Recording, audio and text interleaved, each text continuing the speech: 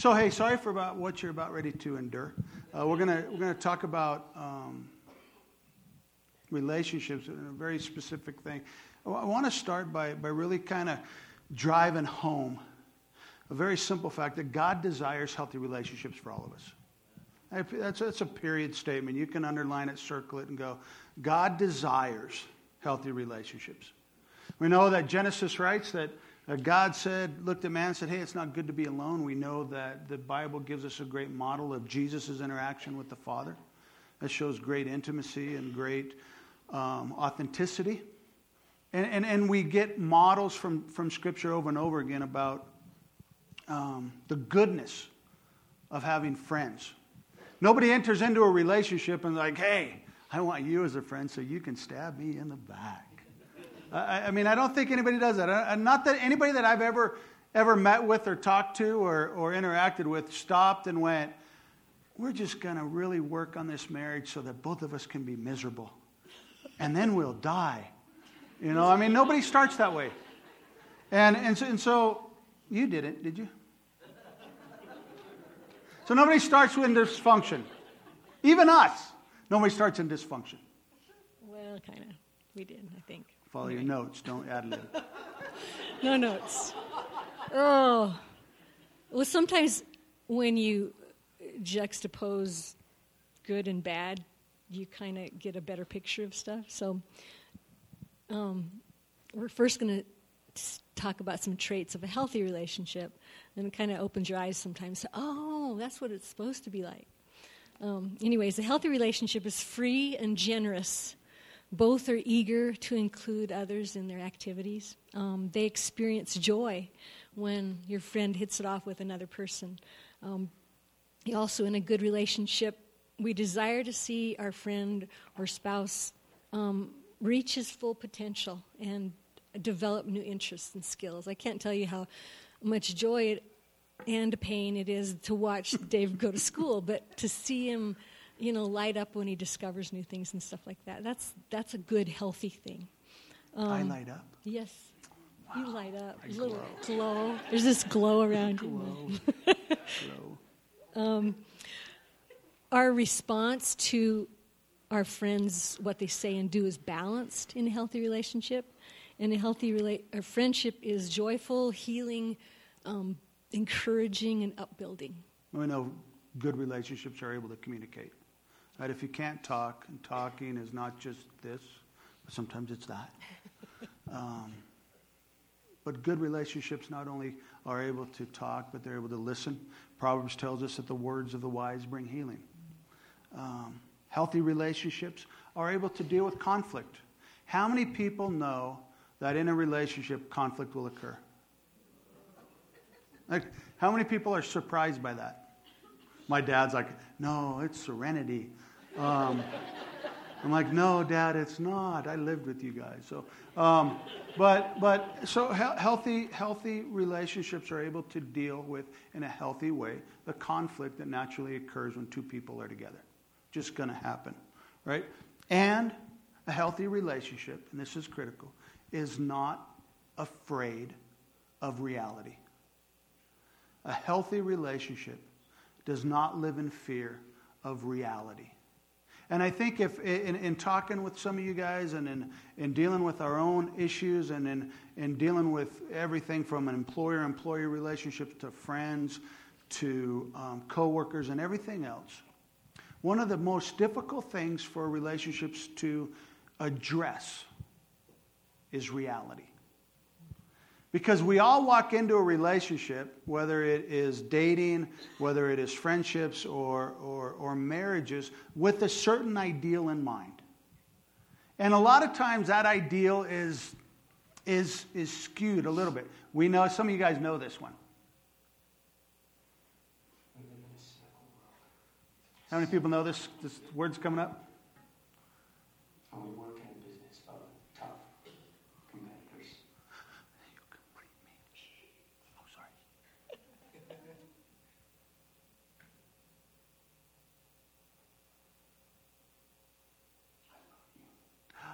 love you. You complete me.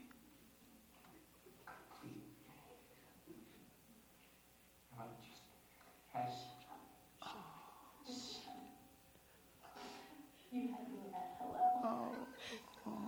Why are you laughing?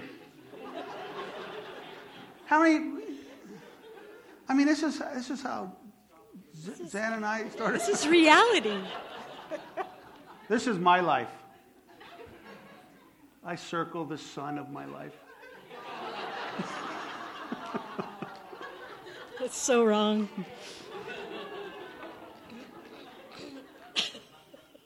Oh. Everybody throw up your mouth just a little bit.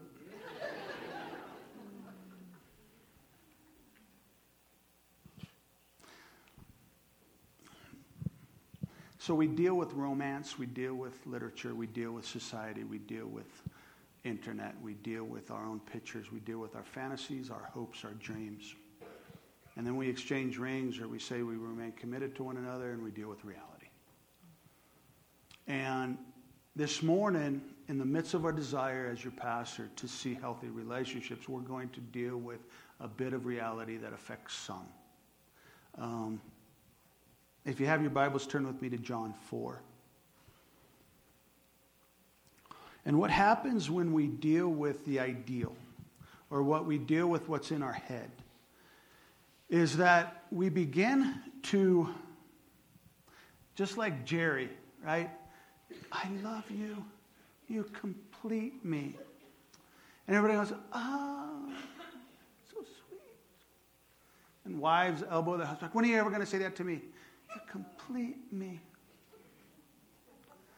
Or we look at another person in our life and we're like, well, someday I will find the person that does that.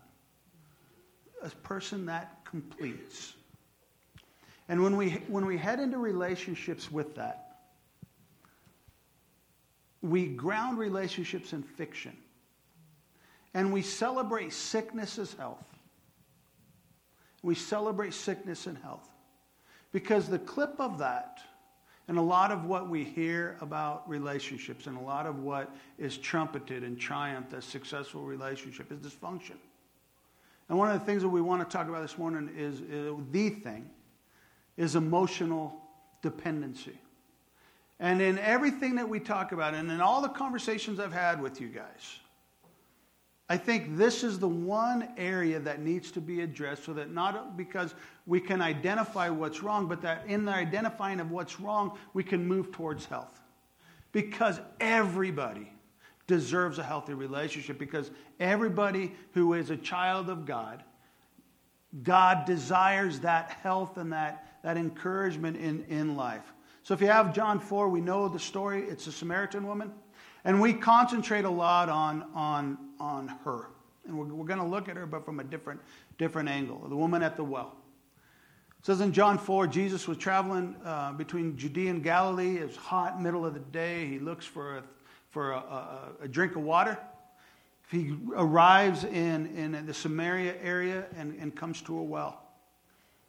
And there it should have been empty, because it was during a time when most people would have already gathered water for the day. And yet he finds a woman there at the well. And we kind of walk down the story, and if you want to read it this week, it's John 4. But the conversation begins between Jesus and this woman. And many times when we read this story and when we preach this story, we preach it and we read it from the point of symptoms. Right? So we look at the woman and we look at her sinfulness, and we never look at the disease that caused the symptoms. That makes sense? So sometimes when we look at Scripture, we focus on the symptoms. Same thing in our lives. We focus on the symptoms, and we don't look at the undercurrent of what creates the symptoms. So Jesus goes to this woman and says, hey, go find your, and this is verse 16, ask the woman, go to your husband, and she honestly responds, I don't have one. And in verse 17, Jesus says, you're right, you don't have a husband, for you have had 5 husbands, and you aren't even married to the man you're living with. You certainly spoke the truth. So we could stop there and go, well, she's promiscuous. We need to pray right now for her because she's sleeping around. She's got issues. So if a lot of times it would be like, we'll just deal with that. Why are you doing that? Stop. And yet what we want to look at this morning is what generated the action. What created in a woman to live so brokenly that she lived in isolation and just damage, and she ended up being used. And what I would submit to you, and what we would submit to you this morning, is the woman at the well gives us an amazing picture of the devastation of emotional dependency in the life of an individual. See, scholars would say that emotional dependency is getting one's good feelings from the outside rather than the inside. It's looking outward rather than inward. It's a man who is emotionally dependent on a woman, seeks her presence to be complete in life. Like, okay, that she completes me. And a woman who is emotionally dependent on a man usually does that for security and a sense of safety. Yeah, some of the other traits of emotional dependency is that relationship is very ingrown. It creates stagnation and it limits personal growth. It displays intense jealousy if another person is shown attention by our friend or spouse. It reacts with extreme highs and lows to what our friend says or does. It's easily threatened by others. Their uncaring behavior is threatening. And it acts out with desperation and panic if the other person is to draw away. So one of the easiest ways of saying, like, hey, I'm in one of these, is if you isolate yourself. Right? So if you're in a relationship that you think it's going to complete you, you forsake all other relationships in your life. The friends you once had, you don't have anymore. You stop calling, writing, texting. People you'll hear words like, hey man, where'd you go? I'm in love. No, you're not. You're headed down this road. The hobbies that you once had, stop.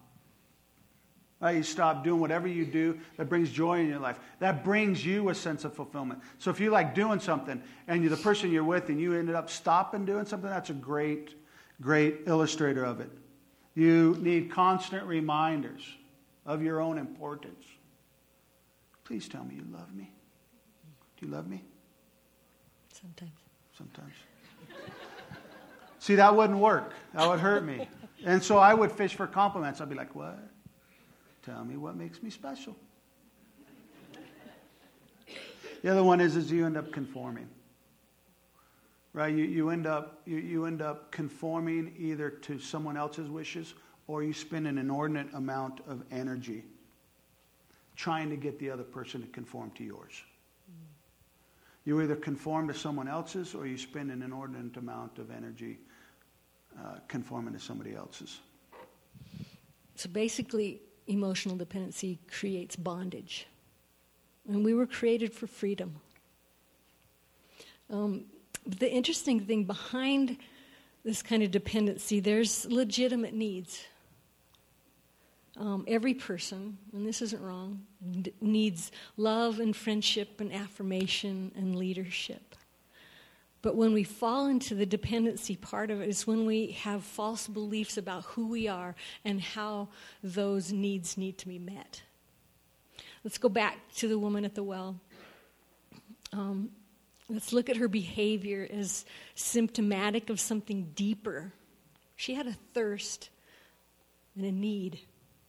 And Jesus spoke to it in verse 10. It says he replies, if you only knew the gift God has for you and who you are speaking to, you would ask me, and I would give you living water.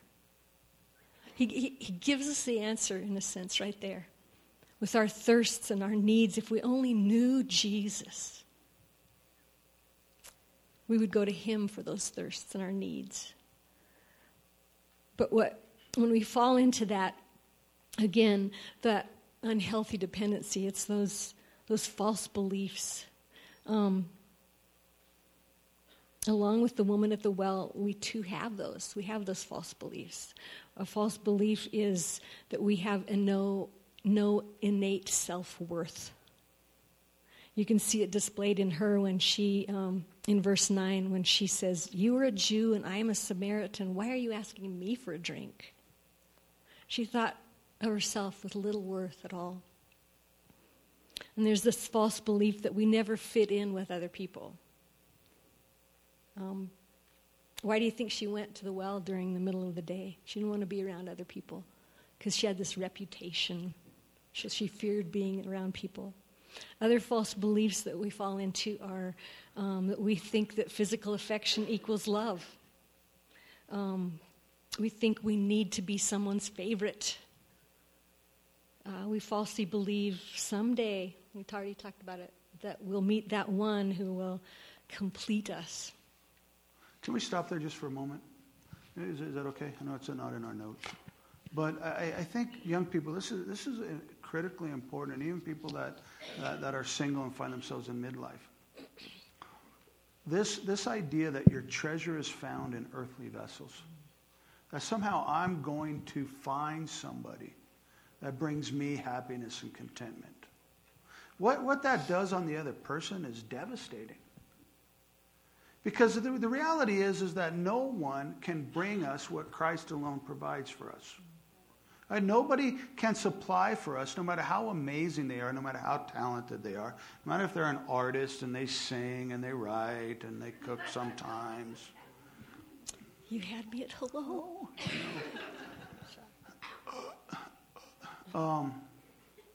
But it puts so much weight on another person. Even if you're dating. Right? If you're dating and you become like this stalker. I need to be with you. But you were with me last. You weren't with you. You make me so happy. It's important as we move forward, and all the elbows that are going on is kind of funny to watch from here. But don't put someone in the chair that Christ made for himself. Like, don't do that. Because they'll never fit. It'll always feel kind of weird. And you set them up to fail. Bottom line, the most amazing person that God will ever bring in your life, and I will say that without a doubt, God will bring you people in your life that are tremendously amazing. But they are not brought in there to fill the place that God himself created. Okay? I'm sorry. You're up. It's okay. No, I fell into it when I was younger. Really low self-esteem. And it's like I didn't trust my own feelings, so I needed other people to validate who I was. I didn't feel lovable or worthy without another's approval. And I think what I ended up doing is basing my identity on my friends. And then it was like I needed lots of attention from those friends specifically to even feel okay. And it was destructive. It destroyed who I was. But there is hope, and there's a path out of that kind of thing too. And that's what we want to talk about now. One of the first things is a commitment to honesty. And I love that. I just recently was reading some stuff about that, and I thought it was eye-opening for me even now, years later. There's 3 levels of honesty. One is being honest with ourselves. Admitting our areas of weakness. Knowing that dependency is a sin, and being able to say, yeah, that's part of who I am. It's kind of like, when you get in the car and you're driving and all of a sudden the check engine light goes on, boom, and you're like, I'm not going to worry about that. It's probably nothing. It's probably a wire, fuse. And then all of a sudden you're parked beside the road thinking, I probably should have worried about that. I probably should have followed up on the check engine light. We have that in our hearts and our spirit. It's like a little light that comes on and says, hey, you're being really needy. You might want to deal with this. So respond to those check engine lights. Be honest with yourselves. And the second part of being honest is being honest with God.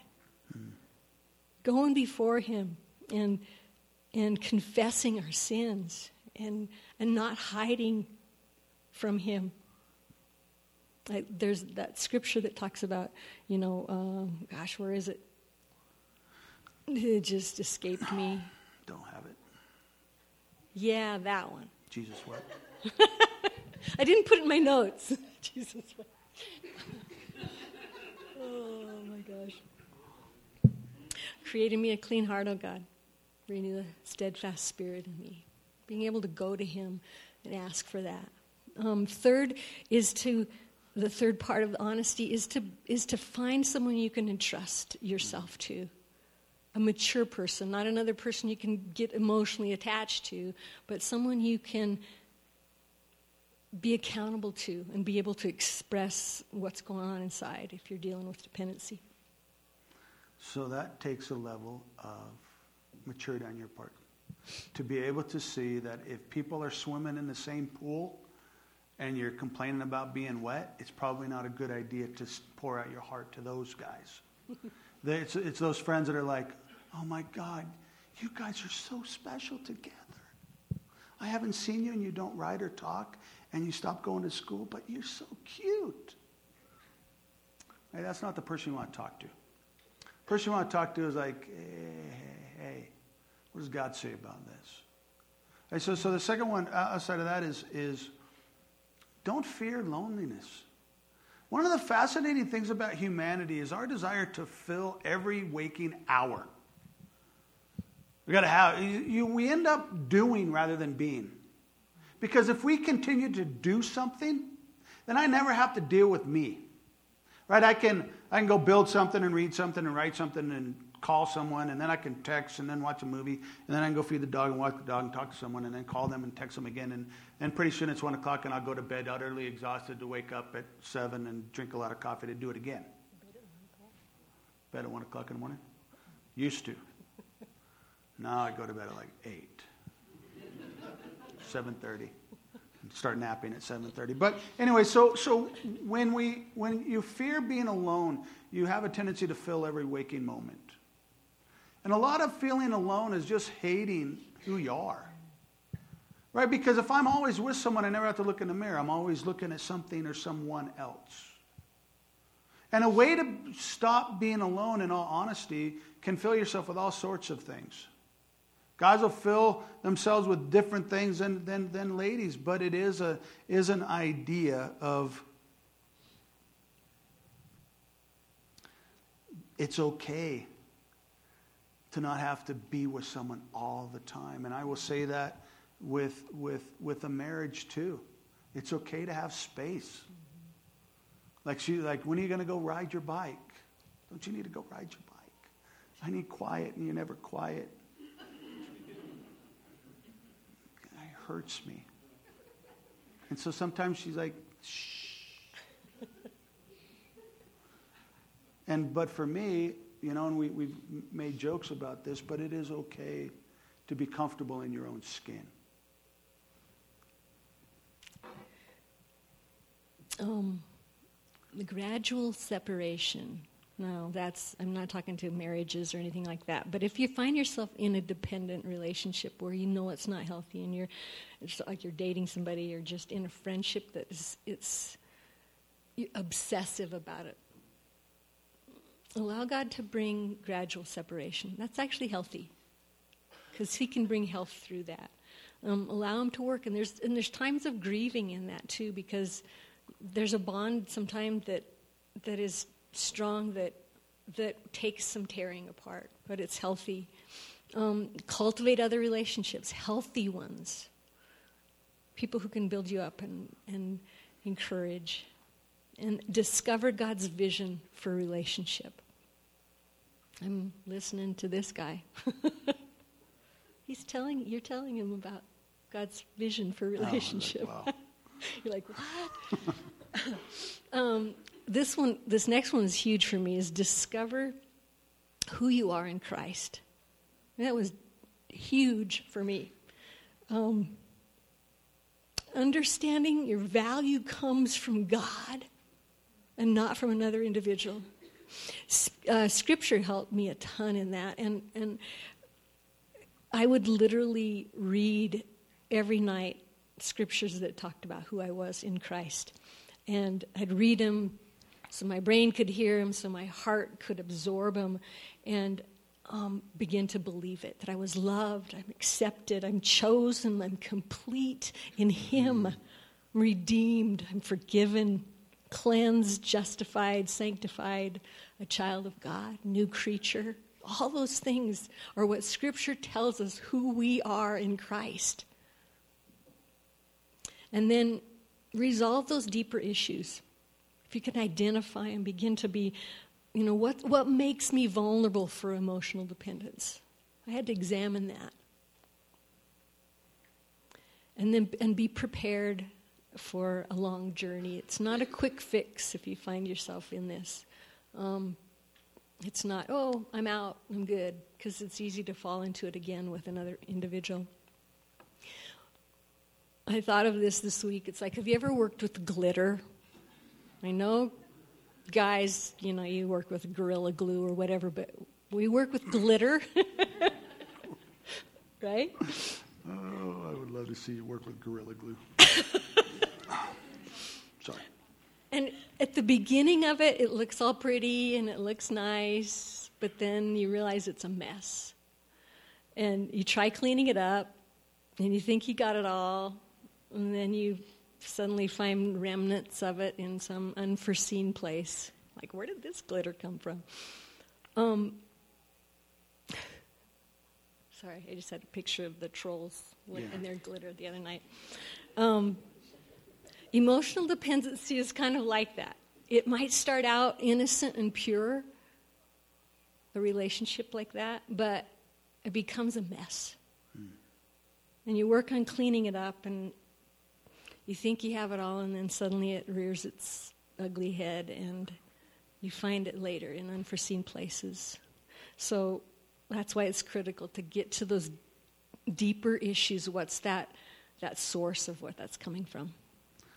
So we're going to wrap it up, but we're not talking about, isolating yourself again. We already laid the groundwork that God desires us to be in healthy relationships with one another. That's critical.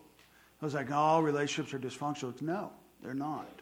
There's a very interdependent, it happens in marriage where God says, husbands or men, leave your father and mother and be with your wife, and the two shall become one.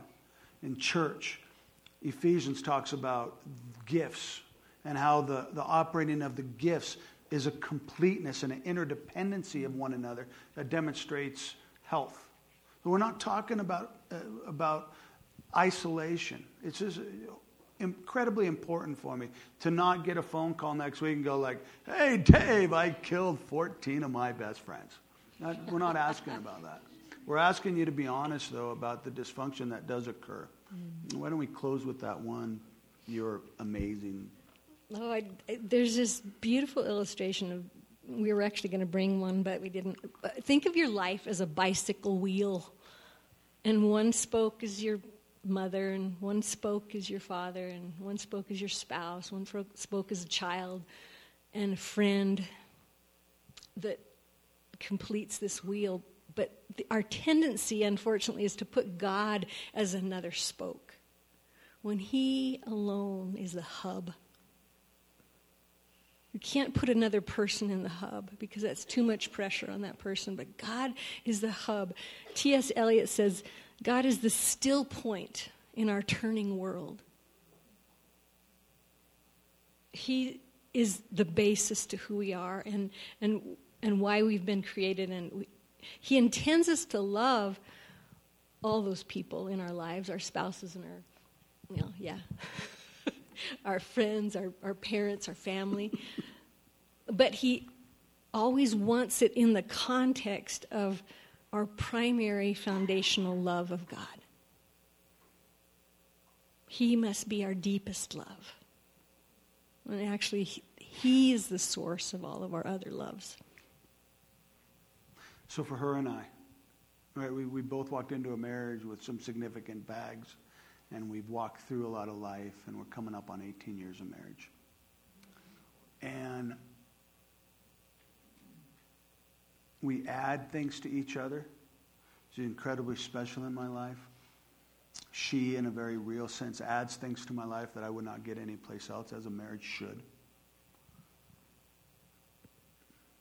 But the challenge for us, as men and women, is to look at the people we most dearly love and be honest enough to go, are we healthy or not? Are we putting you in a place that only God belongs? Are we expecting you to be the voice that the Holy Spirit should be? Are we expecting you to build up and to offer security that is only offered and sustained by God? This is not a limiting factor on a relationship. In fact, I think that it protects a relationship.